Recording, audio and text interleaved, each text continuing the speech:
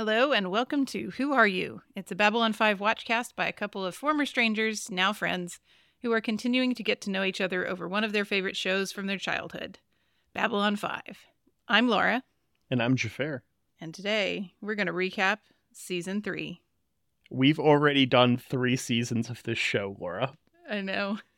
Time is a fickle mistress. Yeah, tell me about it. Especially right now. Soon. Mm-hmm. Yeah, it's crazy to think about that. This is 20-something episodes a season. Like, we've been releasing, well, when this releases, we'll have been releasing episodes for over a year and a half. That's true, yeah. So that's a thing. We've gotten into a really good part of the show. Oh, the best part of the show. Yeah. 100%. Season 3, I would say front half of season 4 is probably my favorite. Yeah. This back half of season 3, front half of season 4 is just the best this show is.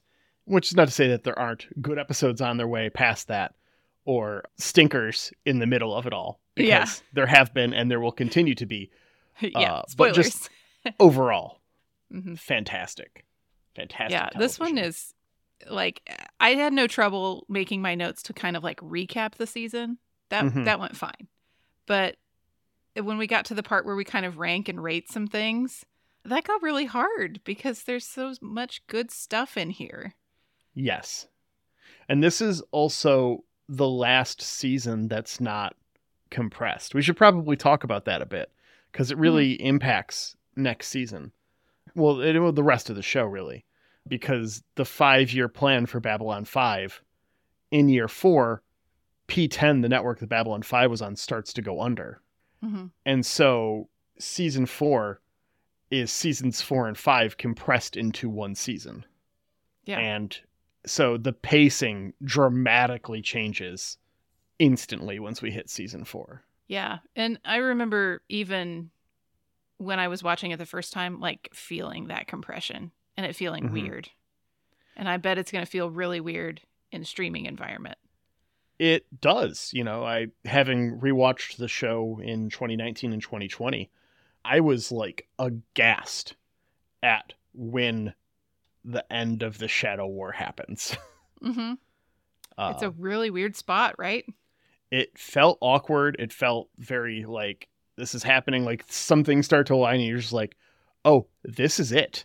This is the end. And then it's over. And you're just what episode am I on? And you check and you're just fuck, really?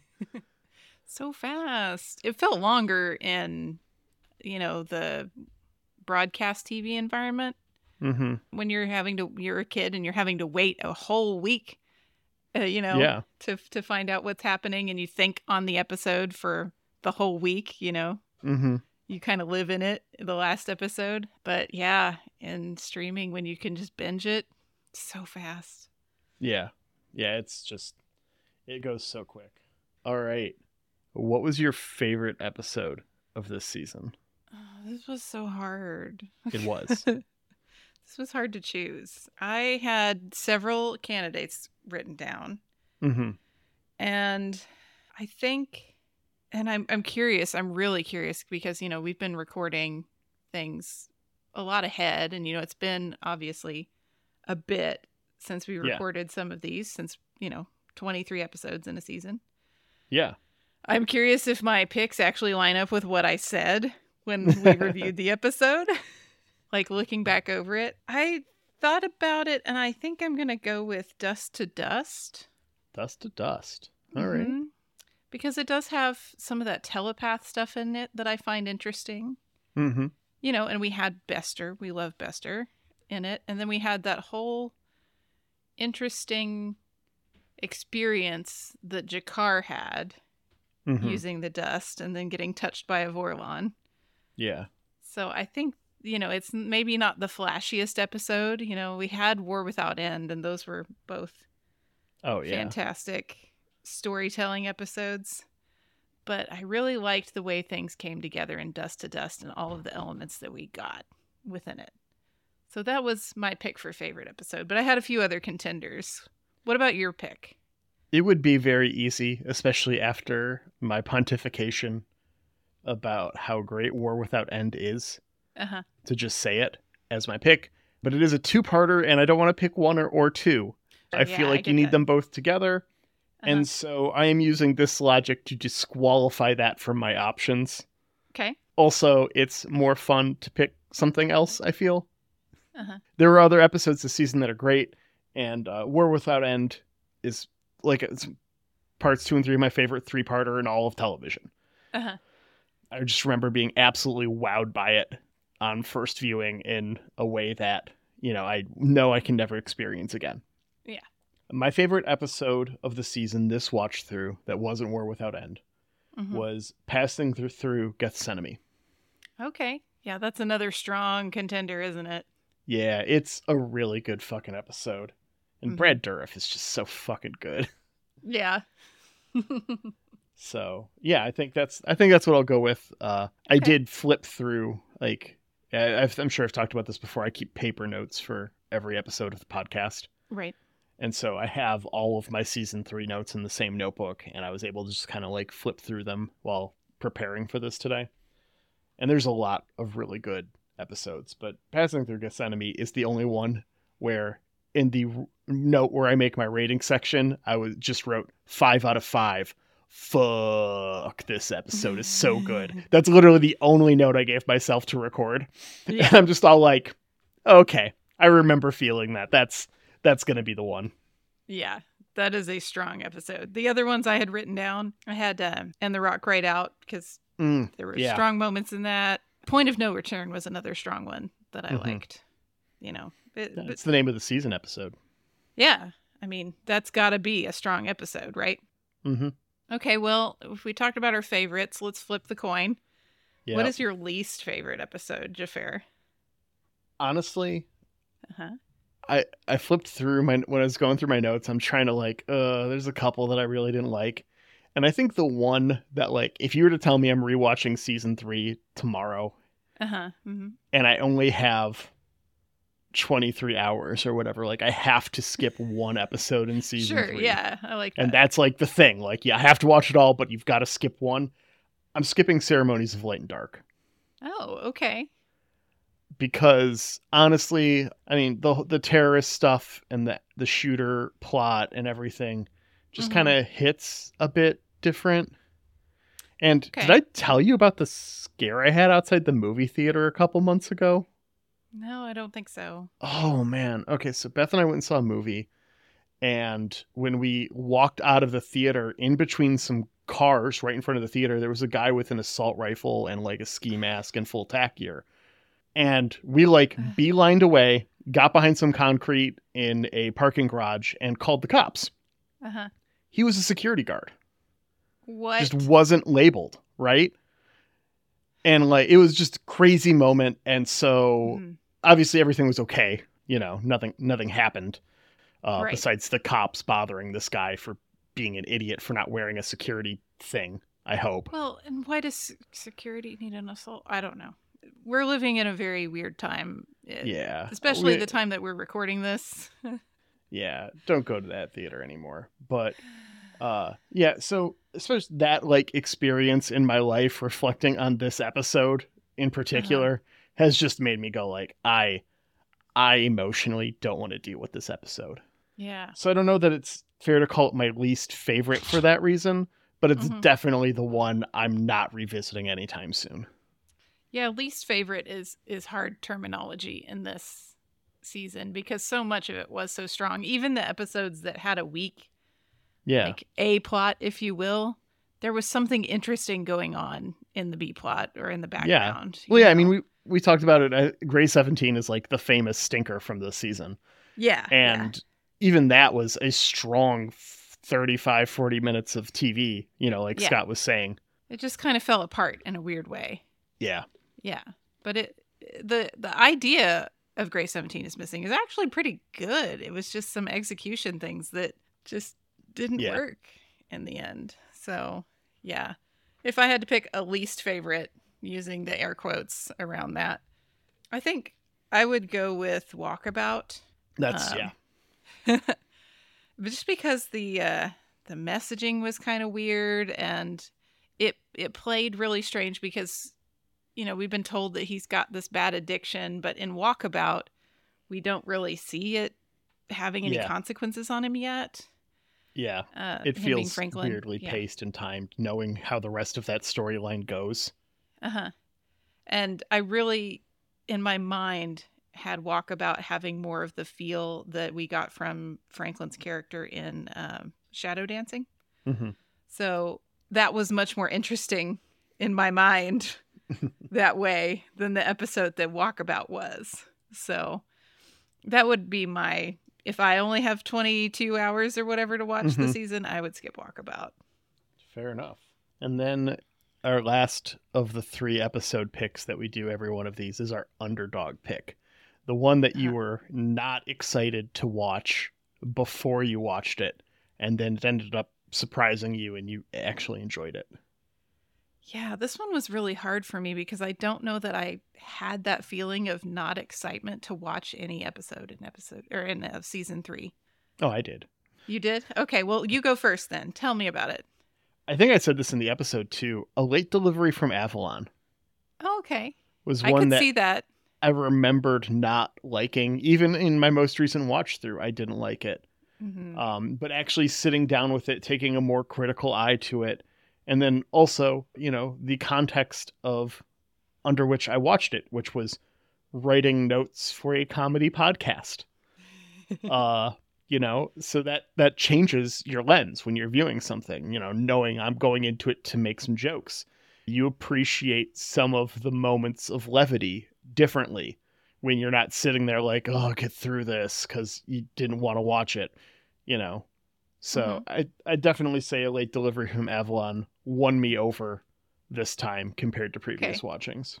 I mean, I unashamedly loved A Late Delivery from Avalon the whole time. That was one of my favorites as a child, and I was excited to watch it again. So I can't like underdog that one. But I can see why it was for you. I think, you know, if I have to pick an underdog, I think maybe Convictions was one I didn't feel as excited about. Okay. You know, the bomber plots, again, kind of like the shooter plot that you pointed out in Ceremonies of Light and Dark. You know, sometimes they just hit a little weird. Yeah. Especially, you know, that what year did this come out? Was it 90? Season 3 was 96. Okay, so 95 and 96. So that was a point in time in 95 that Oklahoma City went through a big one of those, a big bombing plot. So I don't know, you know, just knowing that this was in the zeitgeist and being talked about at the same time is kind of a weird feeling for me. So not excited about Convictions bomber plot, but it also has in it the, you know, little B story about Jakar and Londo being stuck in the elevator. Yeah. And we get to see that like dynamic, and it sets up a big character change for Jakar, because we see him just like cackling with delight over Londo's imminent demise and not minding that it also means his own imminent demise. And then he changes a lot by the end of the season. So I think for me, Convictions surprised me a little bit, and I would call it an underdog for that. All right. So we haven't done this before, but we were talking about it, doing a little recap of the races. So just kind of like where we're at right now with all of the major galactic players. Yeah. To set that stage a little bit for season 4. Yeah. Because it's very, very important going forward. Yeah. So season 3, the Narn are defeated, remain defeated, remain occupied, and the big change for them over this course of the season was definitely in Jakar. As their leader, he got solidified in that role. It feels like season 2, he got challenged a lot more, and then by the time season 3 was coming around, that was over. Yeah, definitely he's by really the end grown of the season. into it. And then his change through his experience in Dust to Dust changes the trajectory of the entire species. Yeah. And we actually get to see, you know, Narn homeworld on the ground a little bit at the end of the season, and the rock cried out. We see some of that like redness to the air, the actual devastation on the ground. We see a little bit of the like tunnels that they're kind of having to resort to moving around in because it's not safe to breathe outside. So we get a better feel for what the mass driver meant. You know, there was a lot of telling us about what mass drivers do, and now we got to see a little bit of showing. I still would have loved to see more, but that's something that we could get today with our computer graphics and such, but maybe not as much back then. And then the flip side of the coin would be what's going on with the Centauri. Yeah. So I think that what we're told about the Centauri, or what we see about the Centauri, happens a lot through the Rifa-Londo conflict. Yeah. Yeah, we see a lot of that like instability, these old powers still jockeying for positions. We know there's a new emperor because Emperor Turin was passed away in a previous season, but we haven't met the new emperor yet. No, we haven't met Cartagia yet, but we've heard his name now. Yeah. We know he's in charge, so. We get some of the like real flavor for that old civilization through Lindisty in the season 2. Yeah. I had forgotten about Lindisty. Yeah. I couldn't. She really gives us that nasty racist flavor. And then we see that it's not just like an attitude that's being espoused by Londo, because we've seen Londo espouse this attitude, and we've also seen Veer kind of push back on it a little bit.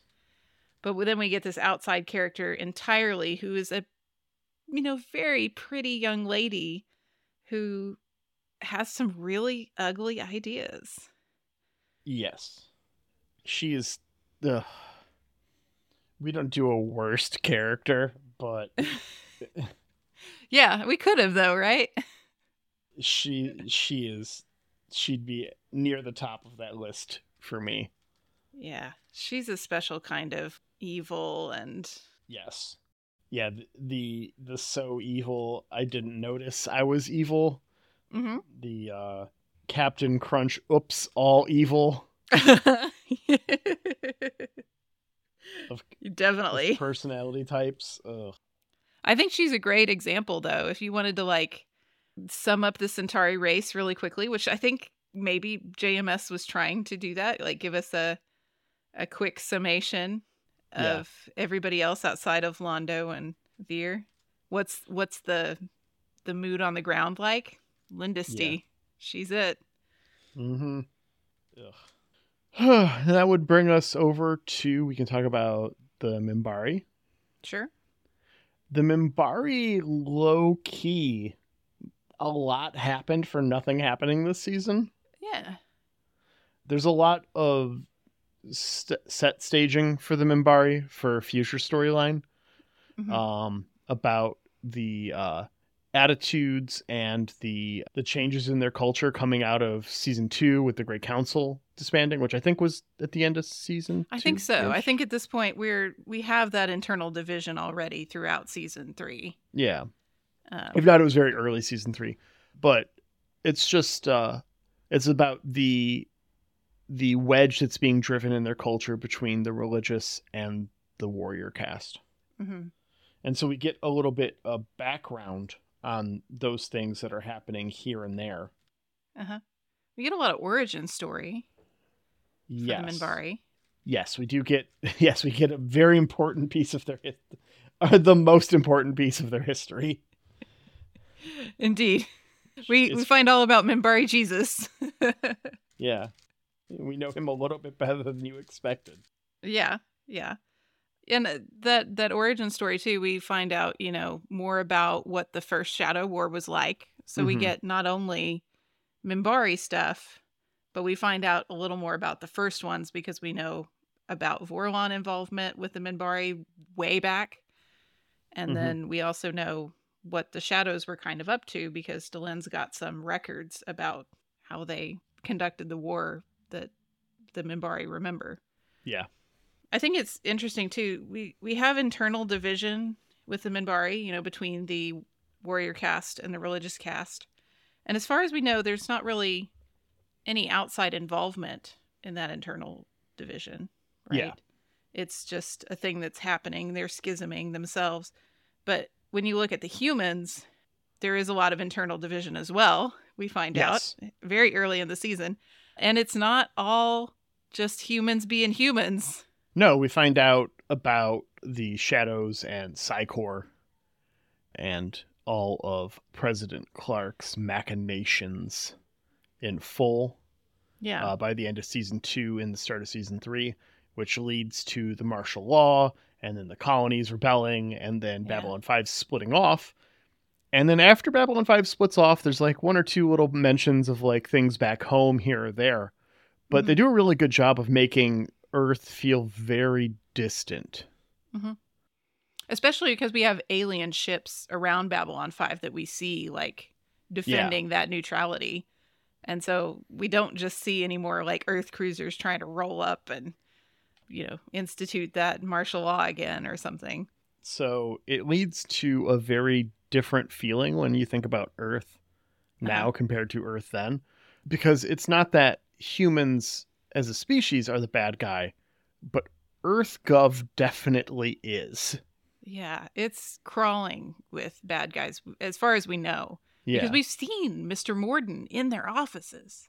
Yeah. And we know what Mr. Morden's all about. Yeah. So it's a very interesting juxtaposition. It's one of the things I really appreciate about Babylon 5 is it's not humans are not the good guys. Right. It's not just humans are the heroes for the most part. Our senior staff are all human. And obviously there are other main characters that are good guys, as it were. Mm-hmm. But just that knowing that exists, that juxtaposition between our senior staff and the rest of the human government and what you would normally be considering like, oh, well, humanity's kind of shitty. Yeah, there's a lot of shades of gray in this show. And recognizing that we're all complex. Mm-hmm. Not everything is black and white, easy, good guys, bad guys. I appreciate that in the narrative. Yeah. And we find out what the fucking Shadows are about. Mm-hmm. Which I will reference myself. They have a 15-year-old's understanding of someone who's read The Dust Jacket of Atlas Shrugged. Yeah. Chaos is a ladder. Right. Yeah. It's just... Ugh. Yeah, we started out this season with them to be very obvious with it. They're in the shadows. They're not open. They're kind of just slinking around in hyperspace, hitting stuff here and there. We know they've helped the Centauri do stuff, but they're not super out there yet. But by the end of the season, we have openly outed them on Zahadum. Mm-hmm. And we're also not hiding from them anymore. We were also trying to like hide ourselves, our main characters, our major races that knew about them. We're trying to hide their knowledge. No, it's all out on the table now. Yeah. We're ready to all fight out on the these table guys. in a smoking crater. Yeah. And then the Vorlons. Yeah. They finally do something. Indeed. And then fuck off promptly. Yeah. We lost our main representative in an act of self-sacrifice, right? Mm-hmm. He agreed to help knowing that it was going to kill him. Yeah. And then it did. And, we've seen pieces of him left over, so we know that Vorlons aren't necessarily just gone when they die. Mm-hmm. And we've seen the new Vorlon, but we haven't seen much of him. We've seen him kind of be mean to Lita, I think, and that's about it. Yeah. Not Kosh. Not what do we call him? particularly Kosh.0. Yeah, Kosh.0. Just a judgmental douchebag who brings up your failures on TV. Kosh.0. Seems legit. Yeah. Oh, that was still so good. I'm so jealous of that wit. It's such a good line. I think that's all the major players. Yeah, that's all the major races. And then, the only other like group would be the League of Non-Aligned Worlds, right? And we've seen them actually kind of coalescing. They're kind of the League of Aligned Worlds now. Yeah. Good They're for aligning. Them. Yep. Congrats. Well, we had a bunch of themes this season, like we do every season. Mm-hmm. So we should probably talk about those a minute before we get into some viewer responses. I got 2 big themes for this season that I wrote down. Yeah. Rising stakes and the payoff, as I'm calling it, TM. Rising stakes is pretty self-explanatory. I mean, we open on like Marcus escaping a Centauri-occupied world and end on Sheridan nuking the Shadow's capital on Sahadum. Like, yeah, we're just the plot upping the ante. Escalates. Yeah, constantly raise it. Yeah.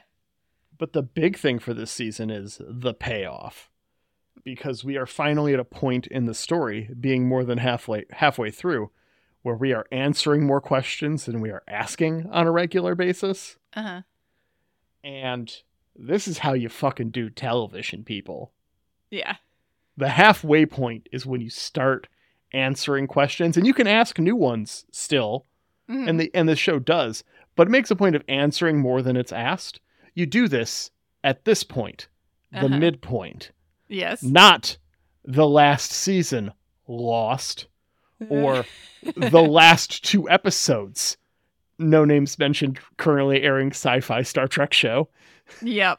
I have had some trouble with this particular show. I went off on the Discord today.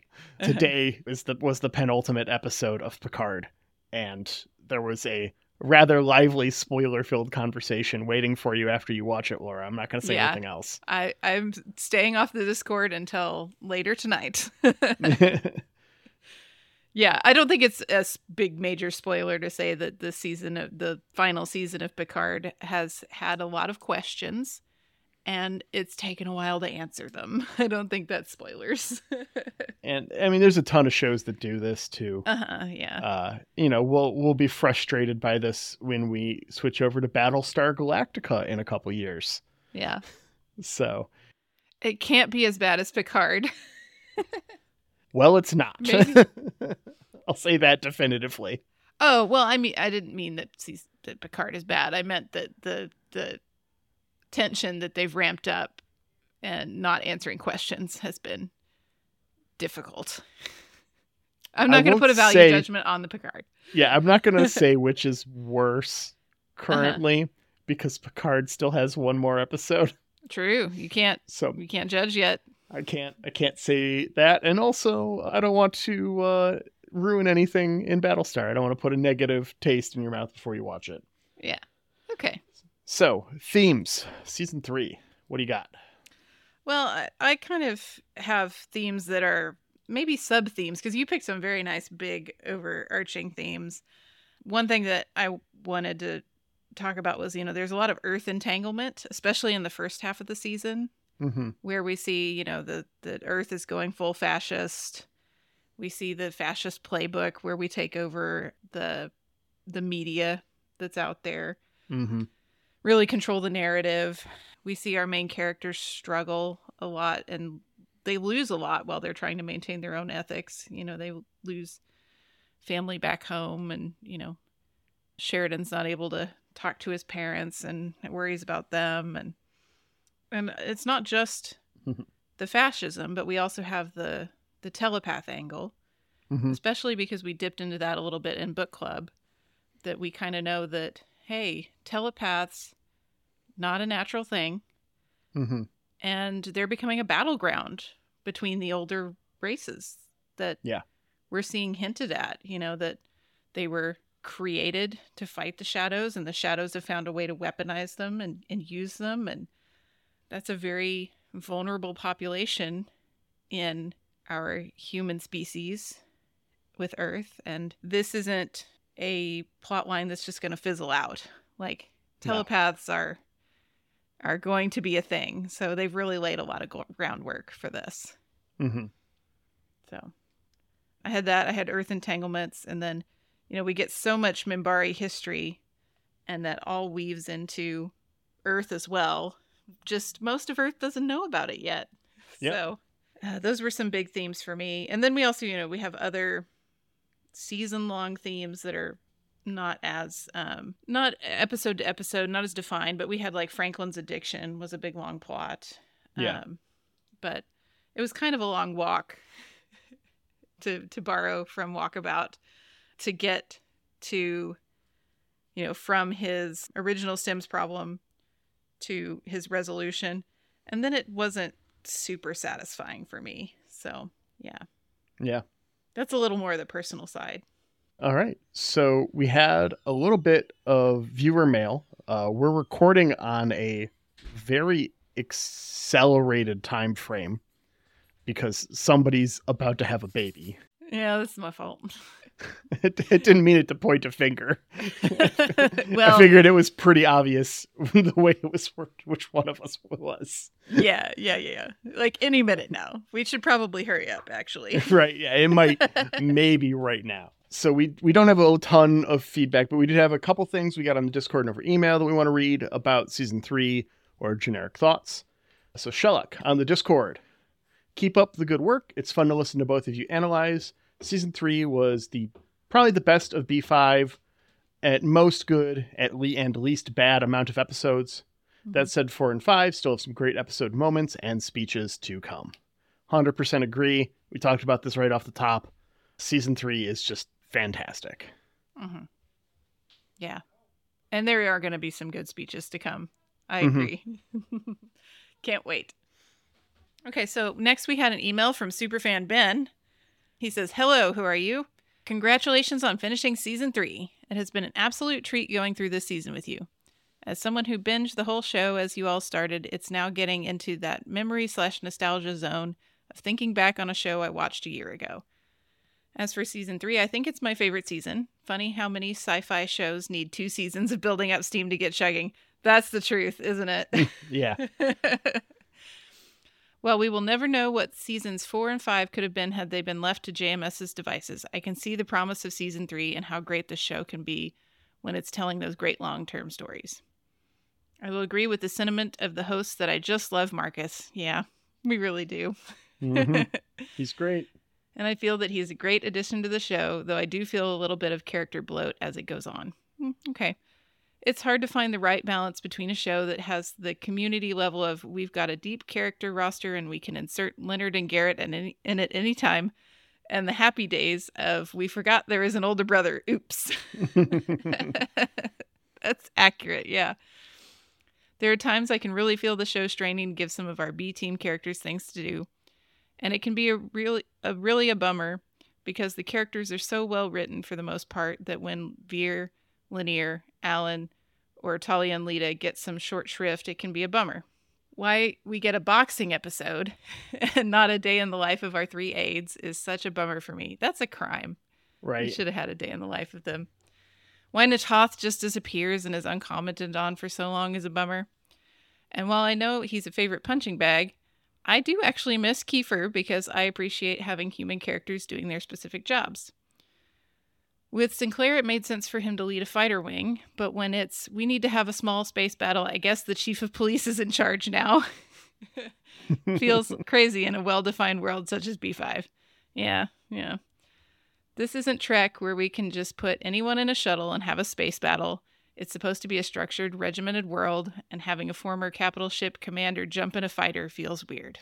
Yeah, I agree. In conclusion, I'm so very excited for season 4. And 5 when we can look back and no longer ask, who are you?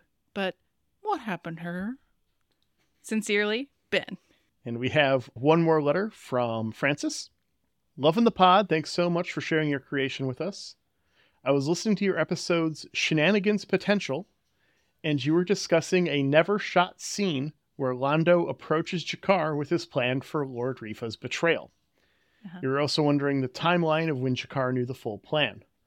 On my rewatch, I noticed a bit of great acting done when Veer approaches Jakar's door. Jakar's face goes from recognition to disappointment to annoyance in less than a second as he waves Veer into the room. My mind immediately whispered, "He knows," like a Romulan discovering a doctored hologram. Anyways, hope you're all well. Keep them coming, and I'll keep listening. Francis, Adventure Maximus. This is a signature there. Yeah. Adventure Maximus. I like that. It's cute. So, yeah. All right. Well, thank you Very nice. for the letter, everyone. Yeah, thank you for sharing your thoughts. I'm sorry we didn't have as much time to let everybody know this time. Yeah. I think we even called it, we probably called it on the air a little early, that we thought by this time this was airing, we would have already recorded this episode. Yeah. But it is what it is. Yeah. Sometimes time is weird. We have one last bit here for this the most episode. Important bit. It's my favorite part of these season recap episodes, and it's Who is the One? Where we're going to run down a list and say our one thing for the season that falls into whatever we had just previously defined. Yeah. Some little categories. And we start with who is the one best reoccurring character? There's a lot of contenders for this. There are. Yeah, we get a lot of repeats. And so I'm going to pick the one that won't be coming back. And that's Kosh. Oh, okay. Because this is really the season where Kosh's like random bullshit thought speech vomit actually makes sense. And then you go back and you're like, wait, it actually made sense the whole time. And you're just like, it's so good. Yeah, Kosh had a real moment this season. And he kept, even after he was gone, he kept showing back up because there's that piece that we kept hearing from, you know? I picked another best recurring character that I think is also not coming back. I'm not 100% sure. You've seen it more recently than I have. But I think Brother Theo's not coming back in season 4. I don't remember. Yeah, I could be wrong, so please don't hop all over me, guys, if I didn't remember this correctly. But I feel like this might be it for Brother Theo. And I wanted almost more Brother Theo. Like, we could have used him and developed him a little bit more, but he was such a fun actor, very interesting. The monks themselves were such a cool idea to be on Babylon 5. So I give best recurring to Brother Theo. I appreciate him. All right, what's up next? Who is the one character with the most growth? Yeah. Well, in my opinion, most growth I have to give to Jakar. Yeah. Especially for that transformation from who we saw him in Convictions all the way to, I think, Shadow Dancing is where we get a really good moment with him. And the Rock Cried Out, yeah. Yeah, and the Rock Cried Out and then into Shadow Dancing, because I think in the Rock Cried Out, obviously, we know what he's up to. He's not beating Rifa to death, but not beating Rifa to death. Yeah. And then I think we get him like leading some ships in to help the battle in Shadow Dancing. Yeah. I might be mixing up my episodes. I'm sorry if I am, but he definitely comes in to save the day in an armed heavy cruiser at one point. Exactly. Yes. So I feel like the man that he was in Convictions versus the man he is at the end, very, very different. And obviously it was a little bit of a drug trip and it was a little bit of a touched by a Vorlon, but you know, he's had some major epiphanies. For sure. I knew you were going to pick Jakar. Uh-huh.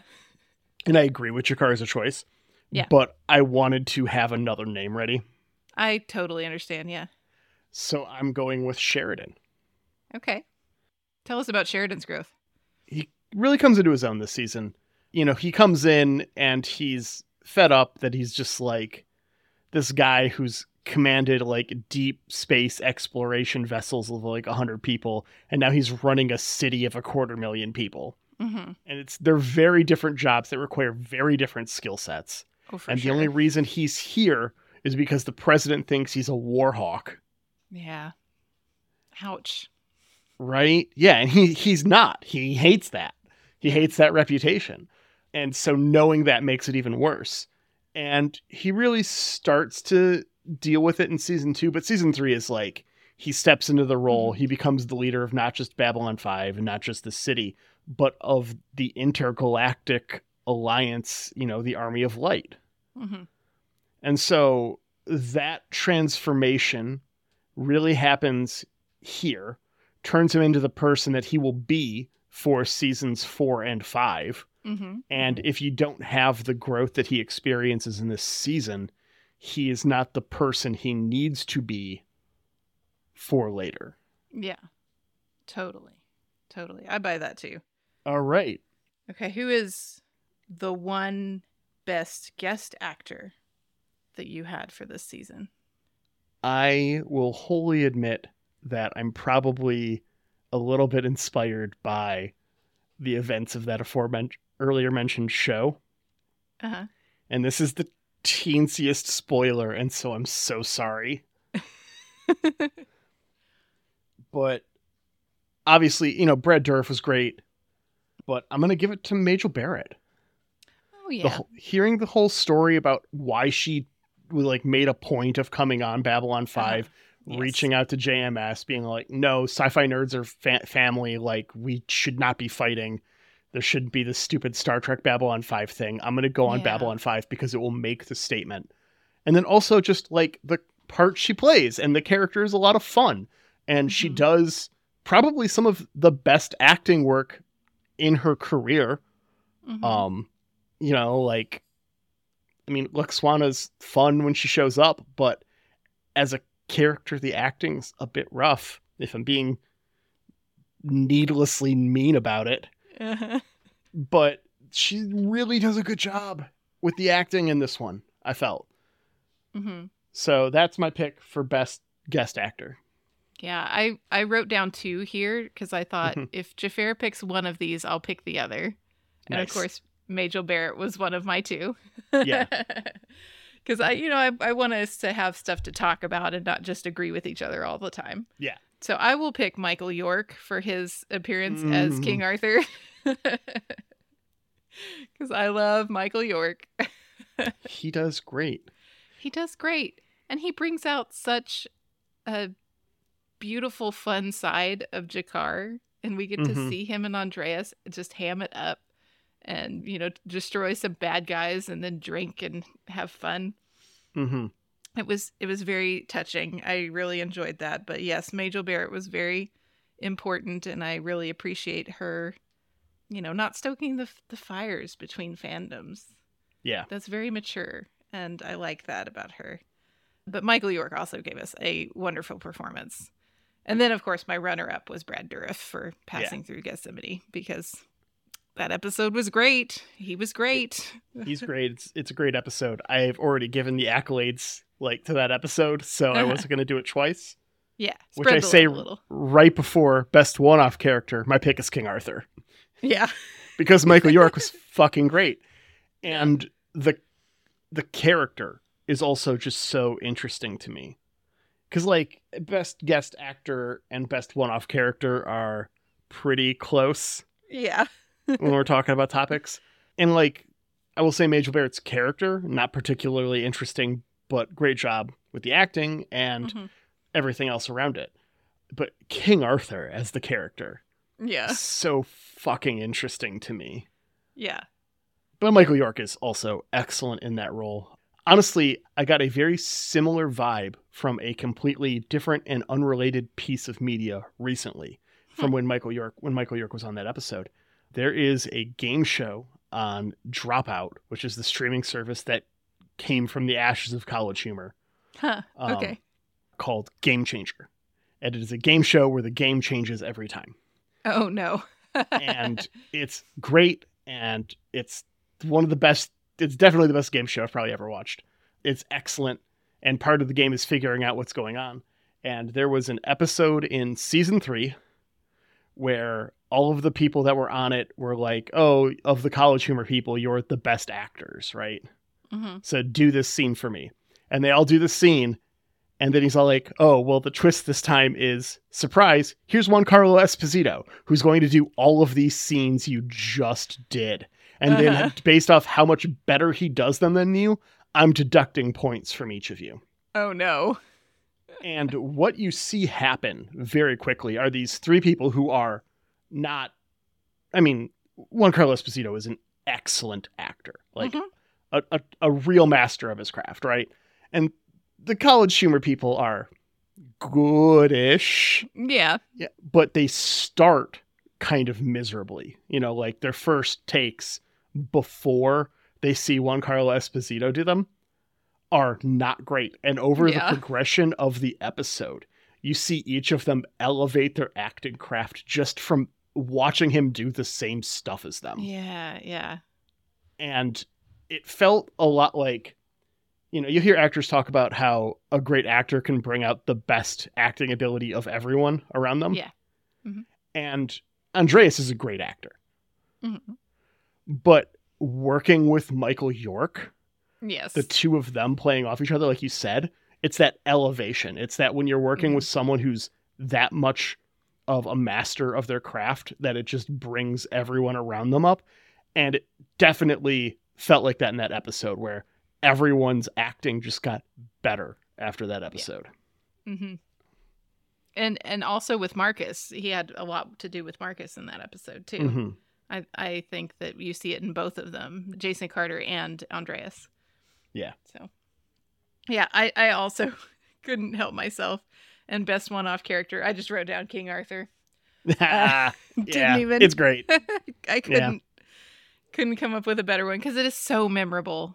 I remembered everything about that season, and I love a nice historical legend tie-in to a sci-fi plot, like bringing that property, that intellectual thought that's been around for hundreds of years, and bringing it into our modern tales. It's just fun. I always love that. And it felt so much better than when it was Jack the Ripper in season 2. Yeah, that didn't feel good. That one felt kind of icky. This one was a feel good. Even though we did deal with like a heavy post-traumatic stress disorder kind of topic, we got there by kind of like swords and stuff, and that was kind of fun. So, what was your one favorite bit this season? My favorite bit was Marcus and Ivanova's breakfast.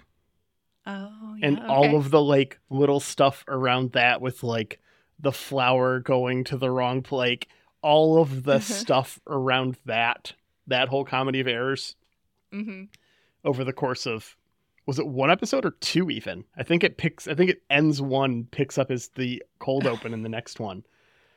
That whole thing with Marcus and Ivanova is my favorite bit of the season. They're great. That's a really fun bit. I think that's probably, I don't know. I'm not going to say something else because it might be your bit. I feel like. I was going to say, you really scared me because my bit that was my favorite was the pillows. The Ivanova and the bed. Yep. The Minbari beds and the pillows. And you started out with Marcus and Ivanova, and I thought, oh no, he's stolen my bit.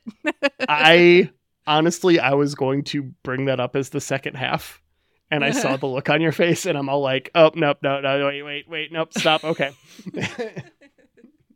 I love a little bit of physical comedy sometimes, especially because that was kind of like a heavy thing we were out there doing, right? We were scouting for shadows, and it was very tense. And, we've got this bed that she winds up totally sliding off of, and it's a good little physical comedy ad. I feel like Babylon 5 adds good comedy sometimes, and that was my favorite like physical moment. And honestly, I haven't seen it, but Ryan, because that was the episode with Yum Yum, Ryan had mentioned that like he's got the widescreen DVDs, and you see the page lift the bed to like knock Ivanova down just out of frame. Oh, I need to see it. Yeah, it's just so good. Yeah. All right. Do you have a best stepdad moment? Yeah, I know that we came up with this idea out of, we had the best Sinclair dad moment. Mm-hmm. And then we had stepdad show up on the scene. Yeah. And maybe he's not feeling a stepdaddy anymore, but I would agree. Yeah. Like he's growing into something else, right? But I think there's a good stepdaddish moment that comes up early in the season, and that would be toward the end of the episode Passing Through Gethsemane, when Brother Theo brings in the new monk, who is the mind-wiped criminal who tortured and destroyed Brad Dourif. Yeah. Who, Sheridan had gotten to feel rather protective of that little monk, and he has to deal with some big feelings really fast about this new monk. And Brother Theo sort of reminds him, like, this is what we do. Like, he is not the same person anymore. He's forgiven. He's a monk now. And, kind of, you're going to have to deal with it, Sheridan. And I thought that was a big sort of moment, that stepdads might have where they have to confront something and they don't like it, but they've got to grow in a big way. And I think he does from that moment. So that would be my stepdad moment. What about yours? I don't have a stepdad moment. Okay. Because I don't think he's stepdad anymore. I think he's dad now. Okay. But I also didn't pick a best dad moment. I picked a best widowed dad going on an awkward date moment. Okay, yeah. There's that too. Which is like when he's with Delenn and Delen's talking about her dad not being able to pick her up anymore. Yeah. I think trying to keep in the spirit of it, I feel like that was as close as we got, where he, it's kind of like the getting out there again and the opening yourself up to someone and then having someone open themselves up in return. Yeah. So. Yeah, that's a thing. That's definitely a divorced or widowed dad kind of moment. Vibe, yeah. Yeah. Yeah. Do you have a one moment that you wished Sinclair was here? It's not really a moment, but it was a whole subplot, and it's Walkabout. Okay. All right. Because honestly, does Walkabout even happen?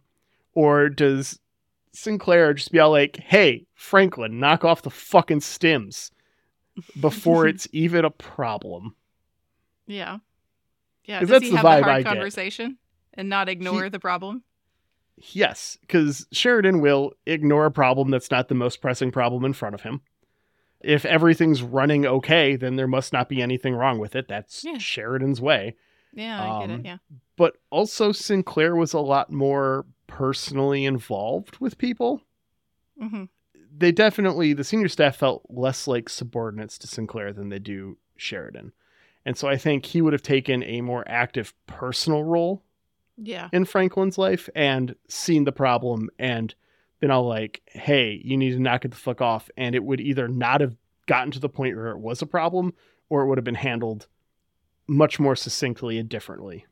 Okay. Rather than Franklin feeling like he needs to fuck off for a month and a half. Yeah. I think they tried to get some of that feeling with Garibaldi, but Garibaldi is no Sinclair. Yeah. How about you? What moment do you wish Sinclair was here for? Besides the moments he was. Besides the moments he was. Just give me that whole episode all over again. No, I kind of wished that we had Sinclair when we're going through the stuff in Severed Dreams, where we're getting the bombing of Mars. Because Garibaldi and Sinclair seem to have a little bit more personal historical connection to Mars. Yeah. Than Sheridan. I think we get Sheridan mentioning like some friends, quotation marks, because we made some jokes about what kind of friends those were on Mars. But it's not as personal as we know Garibaldi and Sinclair have been there. And I believe it was where they met. Yeah. When they were stationed there. We even have the story about them being like on the surface of Mars and seeing the shadow ship. The whole deal. Rising there. So I feel like that the bombing of Mars plot might have felt a little more personal if we had Sinclair and his touch there. Again, they tried to give it to us through Garibaldi, and Garibaldi worrying about his ex-girlfriend there or whatever. But yeah, I just wanted Sinclair for that. Maybe more emotional impact. Good call. All right. Well, that's season 3. We made it. We'll be back next week with book club. Yeah. I haven't finished it yet, but I'm not done yet, but I will be before we get there. I have already read more of this one than I did last one. And I don't want to be the guy who's got a book club segment on his podcast and he's never finished the fucking book. So I'm going to really try. Yeah. Well, this one's all about baby Bester so far. Yes, So. he is. I'm past that part actually. Yeah, he's not a baby anymore, but I feel like, Bester's what in the show, like in his 70s is what we calculated. Yeah, he is older than. Well, I mean, he's older than Walter Koenig, but not by much. I think is what we came out to. Mm-hmm. Bester is like, I want to say, in his late teens, possibly early 20s, where I'm at right now. Yeah, I think we're about at the same spot then. Okay. Yeah, but that's still a baby. We're in our our late 30s now. We can call them babies. So we'll be talking about that next week, and then we're going to go on a break, and then we'll be back with season 4. Yeah, I'm excited. We're going to get some really exciting episodes. Thank you to Jeremy Siegel, who still hasn't accepted my friend request on Facebook. Whoa. I think you're being snubbed. A little bit. Feels like it. He even liked something the other day, and I had to check with Ben to see if that was the episode. I called him out on the air about it, and it wasn't. So. Oh, yeah. Nah, I think that one just is either hit this week or next week. It's fine, Jeremy. Really, yeah. It's funny to me at this point. Right. But thank you for our lovely theme music. Really do appreciate you a great deal. You can find more of Jeremy's work at jeremysiegel42.bandcamp.com and on Spotify as Nuclear Jaguar, and listen to those monthly album challenges. They're great. Yeah. At this point, I think he has 3 out. I think we've got January, February, and March at this point. Yeah. And thank you to Angry Duck Time Machine on Instagram for our podcast artwork. Thank you to Yum Yum Podcast, Ryan and Rachel, and then Scott from Grey 17 for joining us this season. Yeah, that was a lot of fun. Mm-hmm. And we already talked a bit about where I think we've already got an episode picked out for Scott to come back. Mm-hmm. So we can get Ben's going to be joining us in a couple episodes into season 4. Yeah. Yum Yum. We'd love to have you guys back. That was excellent. Any of our fellow League of Non-Aligned podcasts, if you've listened to this podcast and you want to be on ours, we'd love to have you. Mm-hmm. Come and talk about your show for a bit, and just, the B5 community in general. We'd love to hear it. Yeah. And then all of our fans, the people who listen to this podcast every week, the people who interact on our Discord and talk shit about Picard Season 3 with me, I appreciate the shit out of all of you. Thank you so much for making us a part of your day. It's a crazy thing to think about. It's very surreal sometimes. So we really appreciate the community. Thank you so much. Recommend us to a friend if you think they want to listen to us blab on about Babylon 5 like you do. Some reviews on your favorite podcatcher, all that stuff. Mm-hmm. It makes a world of difference to us. So thank you so much for all of it. Yeah. And last but not least, thank you to Aaron for editing this episode, because it's going to be a little tough in spots. Doozy. We said our password out loud. It's a problem. Hopefully that's not in the final cut. Thanks. All right. So we'll be back with book club and then season 4 of Babylon 5. A couple weeks after that. Yeah. Take care, Internet. Have a good one. Bye.